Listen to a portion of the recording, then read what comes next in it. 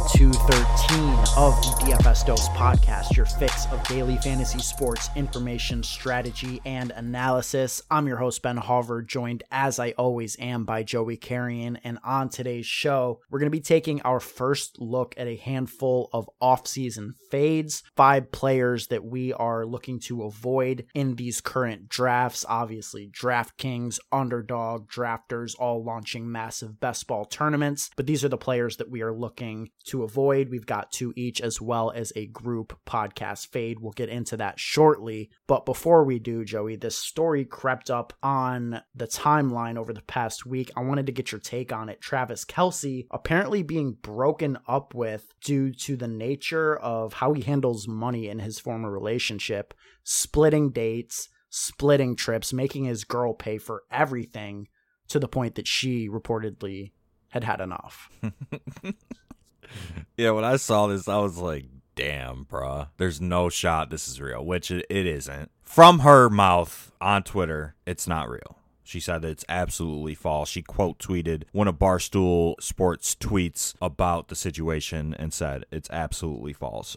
But who knows? Maybe there is some truth to it. I just don't think it randomly comes out or somebody just randomly makes it up if there isn't at least a little bit of truth behind it. The quote that I found really, really funny, even if it's fake, is that, quote, Travis is very cheap. In the beginning, he tried to make Kayla prove that she wasn't with him for the money, so she had to pay for half of everything, half of every date, every trip, taking it away from the two of them and like making it a little more general. Like, yeah, if that is the way that you are handling things within your relationship, you deserve to be left, as far as I'm concerned. You know, you cannot be doing that.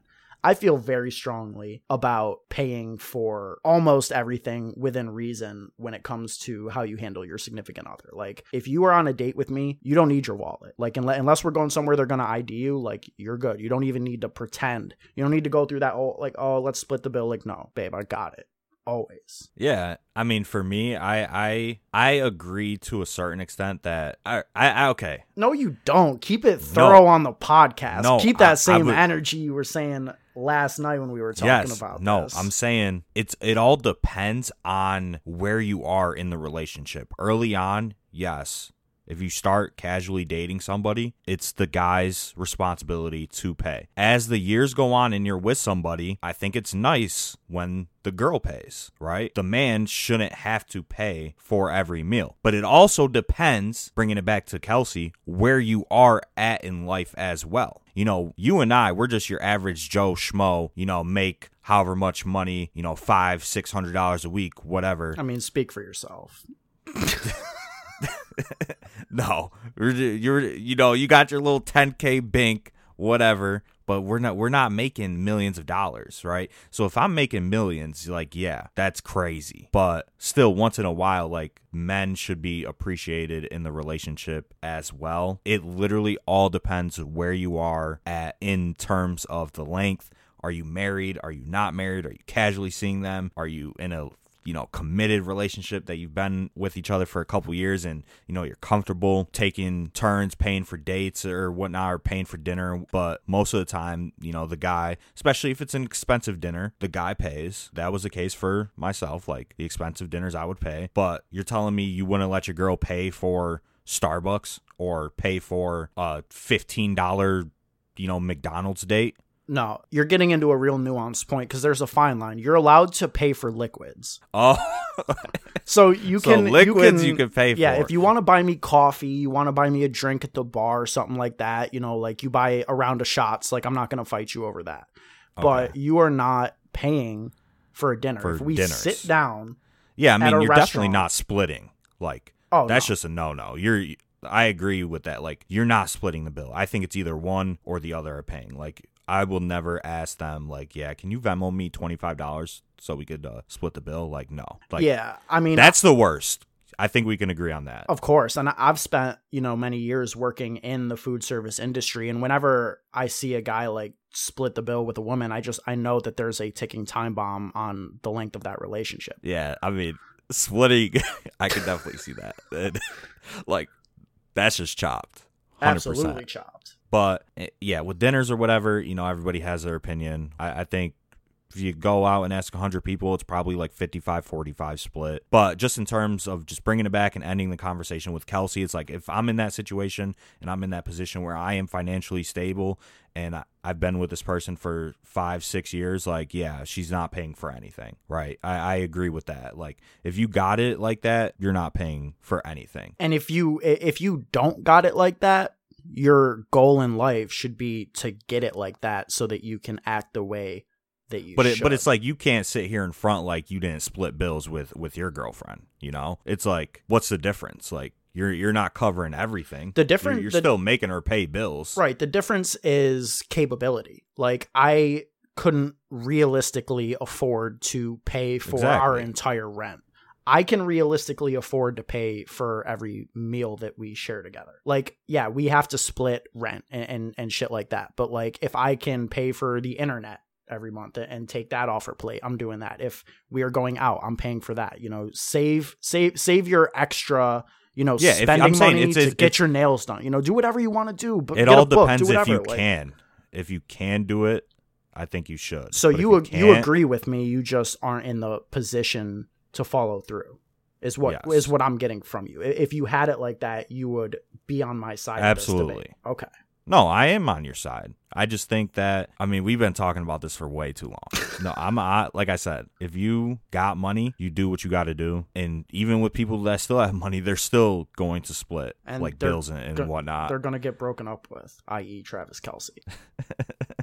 Yeah, but I mean, at the end of the day, like, the money shit, like, I don't think it matters that much in relationships, and it's not really, you know, the main reason of why you're getting broken up with. So yeah, a wise friend of ours once said, "You never get broken up with for buying too many dinners." I love that. I love that line. It's truly you get wise. Broken up with for other reasons. So yeah, and I could do a whole podcast on that, but we don't need to go down that road. Let's this going on way too long. Yeah.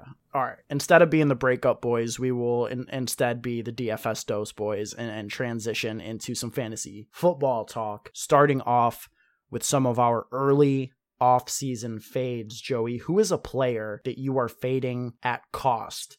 We recently did our first stream, doing streams every Sunday if you want to check that out, doing a best ball brunch every Sunday at 12 Eastern. Just got done wrapping up our first stream on Underdog, did Best Ball Mania. Maybe you saw some players that you were just egregiously disappointed in their values and you'll have no part of. Who's a player like that for you? Yeah, so I think my first fade is J.K. Dobbins. I mean, he's going as a late 4th round pick as it stands right now. He went at 412 in our most recent draft. And make sure, you know, you are subscribed to our YouTube channel at the DFS Dose so you don't miss a draft. But I just think that J.K. Dobbins is a running back that is not going to catch passes. He is competing with, at minimum, 2 other very capable rushers of the football in Lamar Jackson and Gus Edwards for touches. So it's like, realistically, what is his touch projection for 2022? And he's coming off of a torn ACL, and so is Gus Edwards as well. And,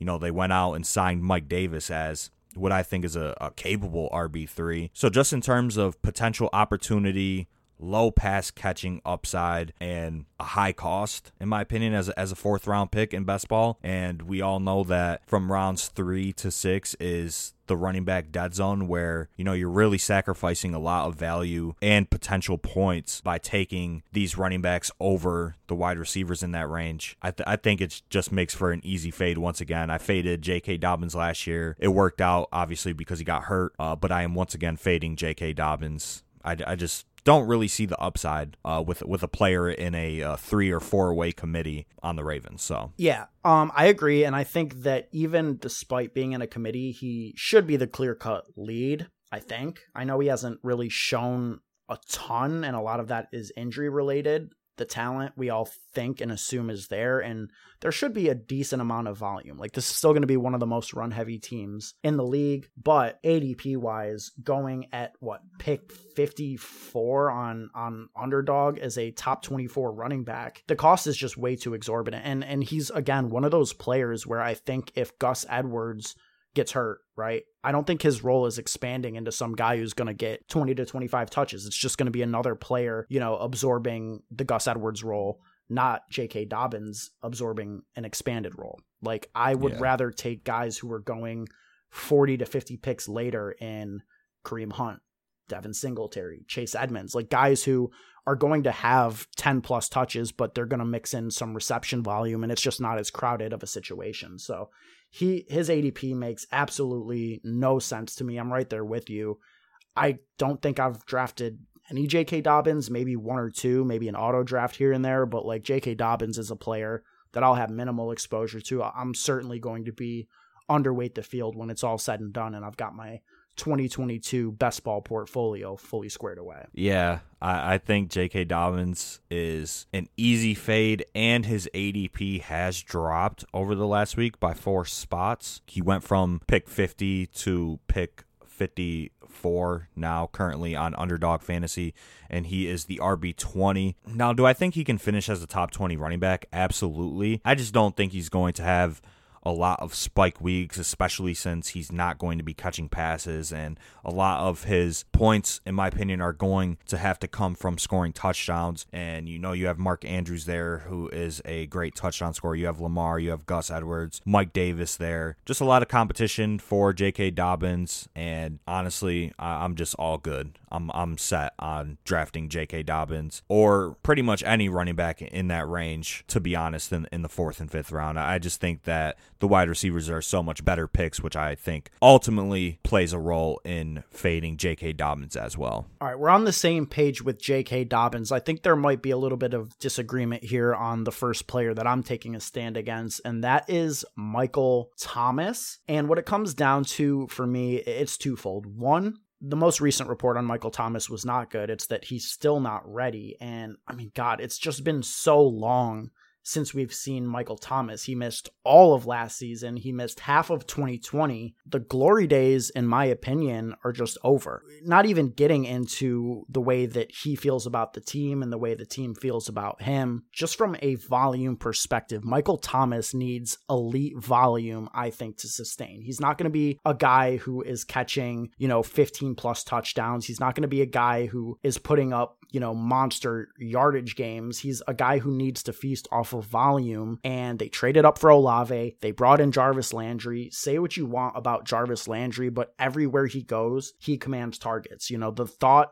these days is that commanding targets in itself is a skill, and I think Jarvis Landry has that skill. Michael Thomas is never going to see another season in his life where he gets 185 targets like he did in 2019 when he was shredding the league and was the fantasy football wide receiver 1. Those days are over. I just don't see it. I think that he is just one of 3 good wide receivers in that offense. Is he the wide receiver 1? Maybe. I just can't trust a guy at age 29 who's barely played over the last 2 seasons, coming into the most crowded situation that he's ever been in with no standing, chemistry with the current quarterback. I don't know. I don't like Michael Thomas. Current ADP 64, wide receiver 31. I'm not buying at that price. Yeah, I don't mind Michael Thomas personally. I don't think he's like an absolute fade or an absolute buy by any means. He is a wide receiver 3 at this point in fantasy, and he's going around players like Darnell Mooney, Elijah Moore, Drake London,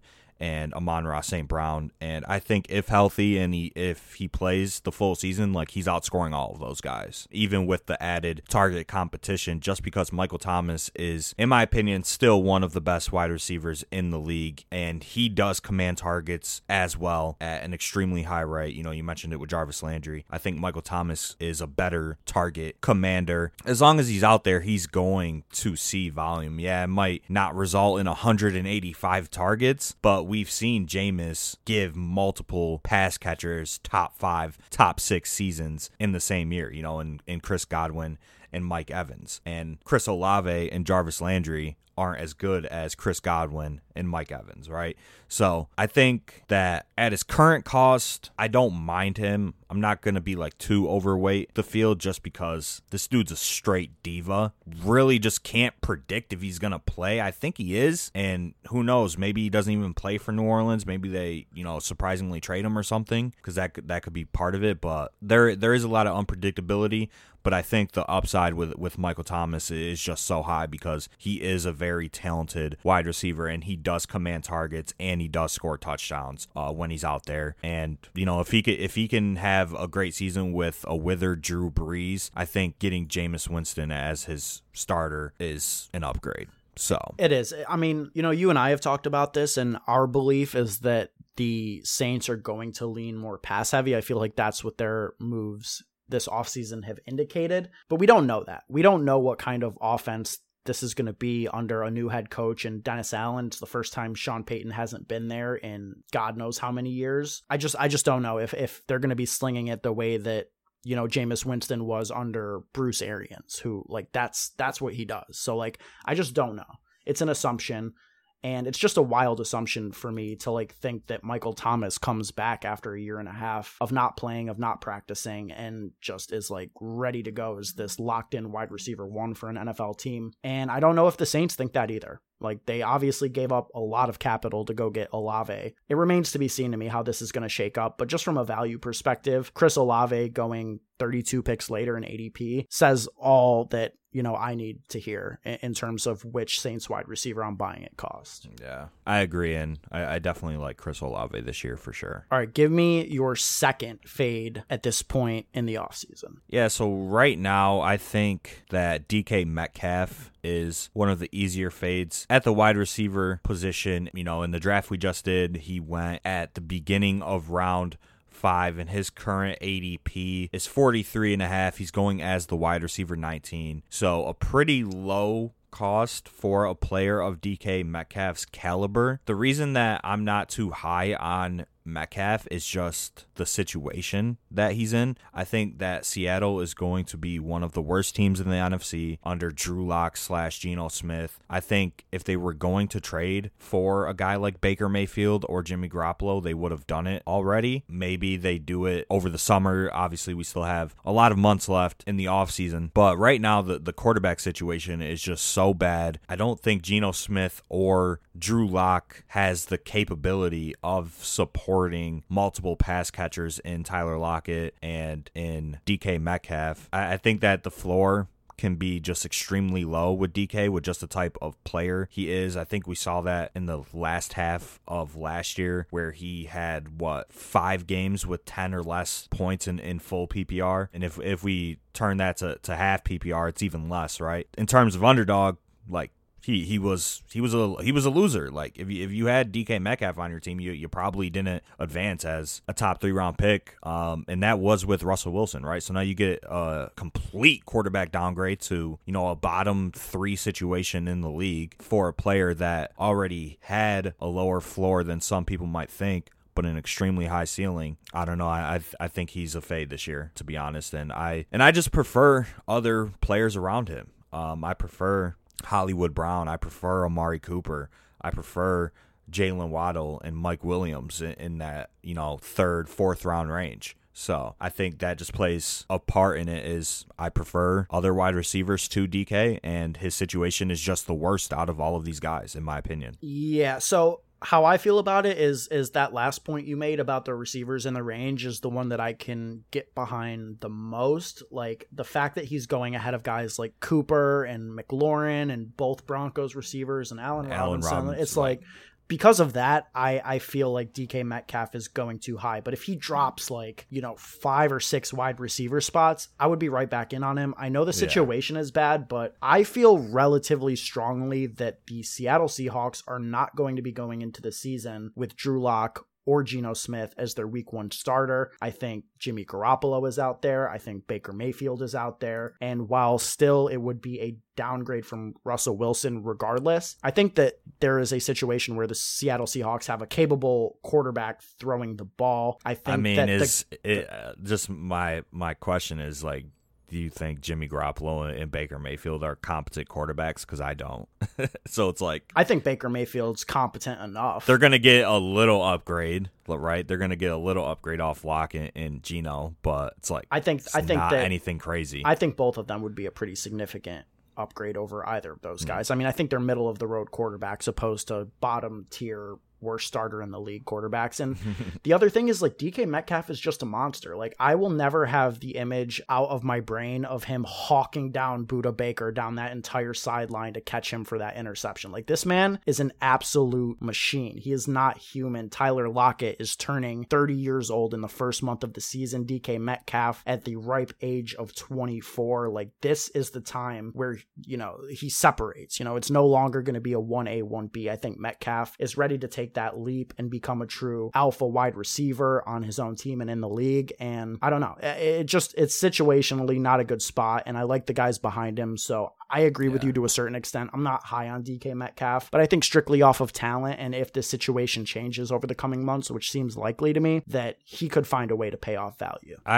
I would still disagree just because, you know, I'm not a big believer in Baker or Jimmy Garoppolo. And it's like, will the 49ers even trade Jimmy Garoppolo in the division? Who knows? I would assume no, but anything could happen. And just, is the volume going to be there? And, you know, Tyler Lockett, yeah, he's 30 years old, but this dude, Tyler Lockett, still produces. He's still there. He's still going to command targets. And I just don't think that DK Metcalf is going to see a ton of volume, especially with the run first mentality of Pete Carroll. And then obviously you have a terrible quarterback situation, but I do think that he can score touchdowns. Obviously big play threat, red zone threat. He scored 12 touchdowns last year.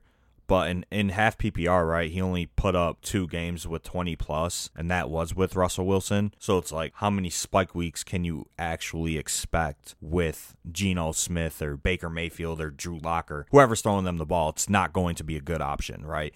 You know, he only had 1 game with over 100 yards last year just because of the types of routes he runs. He either runs like a curl or a go, right? I don't know. I think that just the other players in that range are better picks. All of the wide receivers in that range are attached to better quarterbacks and are in better situations. Obviously, DK Metcalf is an athletic specimen, but, you know, just that meme. Hunter Renfrow outproduced DK Metcalf in fantasy last year. It doesn't matter if you're an athletic specimen. What matters is who's throwing you the ball and your team environment and your opportunity. And DK Metcalf just has, honestly, the worst of all 3 of those categories out of the wide receivers in this range. So, don't you think it's going to be impossible for them to both be like a god-awful team and be super run-heavy in every script? Like, if they're down because they're terrible, like, they're going to have to abandon the run at some point. I mean, you would assume, you know, but assumption to rational coaching can't really do that with Pete Carroll, right? That's fair. So, yeah, I think DK Metcalf is actually a pretty easy fade at his current cost. All right, let's keep it moving here. We've done 2 receivers back to back, and I'm going to go ahead and make it number 3 here with Amon-Ra St. Brown as a player to me that I just can't draft at cost. That being said, his cost has been dropping. He's definitely going lower than he was a month ago, but he's still going too high, going as the wide receiver 34 on underdog ADP of 71.4. I know. Okay, he absolutely snapped last year. And there's always a player that goes nuclear at the end of the year and, you know, he wins people fantasy championships and they remember that. And then they overdraft him next year. And I think Amon-Ra St. Brown is that player this year. Just from an overall team perspective, there are too many mouths to feed. Look at all the guys they brought in. Like, if they were happy and content and convinced that Amon-Ra St. Brown could come back and continue to play the way he did down the stretch, where he closed out, you know, 23.5, 26, 34.4, 26, like an insane run down the stretch as a legit fantasy wide receiver 1, then the Lions wouldn't have gone out and added Jamison Williams in the first round. They wouldn't have added DJ Chark in the offseason. TJ Hawkinson, already there. DeAndre Swift, already there, commanding targets. I just don't see any way whatsoever that he's going to be able to maintain the target share he had down the stretch. I mean, week 13 on, 11 plus targets in every single game. That's just not going to happen. I don't think the touchdown upside is there. You know, I just can't justify taking what I believe to just be like strictly a slot volume receiver whose volume is going to be going down on an objectively bad offense in the mid rounds. Yeah, I agree for sure. And I haven't, you know, done many drafts, but in the drafts that I've done, I haven't been taking Amon-Ra just because in those drafts he was going in like the 5th round, in 6th round on some of the other sites, which is just way too expensive. But in the 7th, and if he starts to drop to the 8th round, I think he's a fine pick. Obviously, the volume is a concern, and just the main thing for me is he hit the nuts last year, right? In terms of situation, like that's not going to happen again with Swift and Hawkinson getting hurt and him just literally only being the reliable guy there. But I do think he can be, the Cooper Kupp for Jared Goff, right? Jared Goff gave Cooper Kupp a couple good seasons when he was the starter for the Rams, and I definitely think Amon-Ra can play that slot role and be that check down option and that guy that Jared Goff looks towards. And I think he's definitely the best fantasy asset on that offense outside of DeAndre Swift. So I don't hate him. 7th round, kind of pricey, but I think you take a couple shares here and there, and you don't go too crazy just because it's like Chark and Jameson Williams. I feel like they're like the same role, and there's really nobody there to take Amon-Ra's role in the passing offense. So you can't expect him to do what he did at the end of last year. Like that's just an unrealistic expectation. But I think he could definitely be like a solid 14, 15 point per game player in full PPR. And half PPR, it's probably less. Yeah, I don't mind him, but I could see why you're fading him though. Yeah, and also, I don't know. Like, I just think that, I was big on Jameson Williams coming into the draft. He seems to be ahead of schedule in terms of his recovery from injury. Like, the speculation is that he's going to be ready for some part of training camp, and he should be good to go for week 1. DJ Chark is like such an underrated asset in my opinion. Like, I don't know at what point we all soured on DJ Chark, but I like DJ Chark, and I don't know, man. I think Swift and Hawkinson are certainly viable to take a lot of those underneath low ADOT targets away from Amon-Ra St. Brown. So I don't know. Give me Drake London. Give me Treylon Burks over him as guys who could legitimately lead their team in targets. I don't think Amon-Ra St. Brown is leading the team in targets. I don't think that any player on the Lions is going to significantly lead in targets. I think it's going to get spread around quite a bit. So for that reason, I'm out on Amon-Ra this season. I'm sorry to all the Amon-Ra truthers, but at least if you're in a draft with me, you'll have a good shot at him because I won't be taking him. Let's close it out with the player that we both, we sat down, we looked at the draft boards, and we came to a conclusion that this player is not to be drafted in the 3rd round where he's currently going, Joey. And that is a player that last year was your boy. And I'm surprised that you agree on this, but Kyle Pitts is a player that we cannot draft at his current ADP. Tell the people why we are off Kyle Pitts. Yeah, pains me to talk about it and say it because that was your I love Kyle Pitts. Love Kyle Pitts. But also it's like pre-draft last year and early in the offseason, he was a 7th, 8th round pick. Just the ADP did not match the player with Kyle Pitts. And now he's above Darren Waller and George Kittle in ADP by 10 and 16 picks. I just don't think Kyle Pitts is justified to be that high above Darren Waller and Kittle. And yeah, with Waller, it's like Adams is there. Obviously, that hurts his upside as now he's not the number 1 option in the offense. But if you look at it from just the optimistic viewpoint, it's taking away coverage from Waller and putting it onto Adams, and it could open up the field a little bit more for Waller and Renfro to eat. And there's still plenty of opportunity available in that offense for those guys to produce. And then Kittle, it's like nothing changed with Kittle from last year to this year. Still the same team, same coach, same quarterback, same situation. They didn't add anybody. Not the same quarterback. I said same quarterbacks. Okay. Same quarterbacks, same situation, same everything, and now he's like 3 rounds cheaper. That doesn't make any sense to me. No, that doesn't make any sense. Kittle, if we were talking about buys, Kittle's probably on that list. Yeah, so I think that's just the reason why I'm kind of off Kyle Pitts is because you can get those 2 guys later at a better value. And then it's also team environment, right? Like, I think this is the worst quarterback situation in the NFL with Marcus Mariota slated to start, albeit you can make the parallels and the connections with Arthur Smith and when he was on the Titans and they had Delaney Walker, who was a pretty solid tight end and did have some big games with Mariota. So you could say that and whatever in that it's a positive for Kyle Pitts, but I still think this is the worst quarterback situation in the league, one of the worst teams in the league. They're probably going to be contending for the 101 in the 2023 draft. I think that opportunity shouldn't be an issue, which is why it's like I don't want to full fade Pitts, but I just think there's better value with Waller and Kittle. And I just think that the touchdown upside on this team specifically is extremely low. And I just think that his cost is a little bit too high for a player in one of the worst situations in the NFL. It's kind of like what I've started to do is focus on drafting good players in good situations instead of drafting good players in bad situations. Yeah, that's definitely something I've noticed you talk about. Let me preface what I'm saying by saying that first, I agree with you, but I'll give the devil's advocate case on Kyle Pitts. He came in as a rookie tight end, which we know is like one of the hardest positions to come in and instantly produce at, and objectively had a successful season. I mean, this is a rookie tight end that had 68 catches, over 1,000 yards, and only 1 touchdown. So, he's going to score more touchdowns. Right. The bull case for him is that, touchdown regression is going to favor him this year. He's not going to have another season where he has 110 targets and finishes with 1 touchdown. That's just not realistic. That being said, I don't think you can make the case that this offense is getting better. Like you said, terrible quarterback situation. Matt Ryan threw 20 passing touchdowns last year,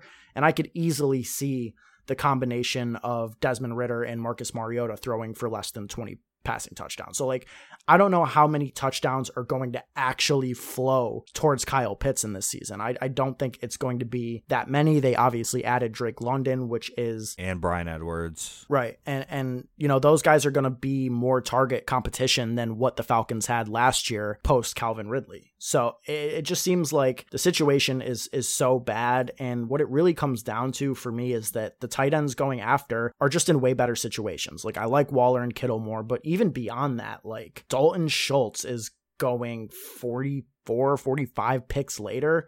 Hawkinson even later, Goddard, Knox. I think Pitts could be anywhere in that range. And the fact that his price is so high on such a bad team with such low scoring expectations for the entire season, I just can't justify it, especially in the 3rd round where you're actually, sacrificing the potential to get really strong receivers, Mike Williams, Pittman, Waddle, DJ Moore, Marquise Brown.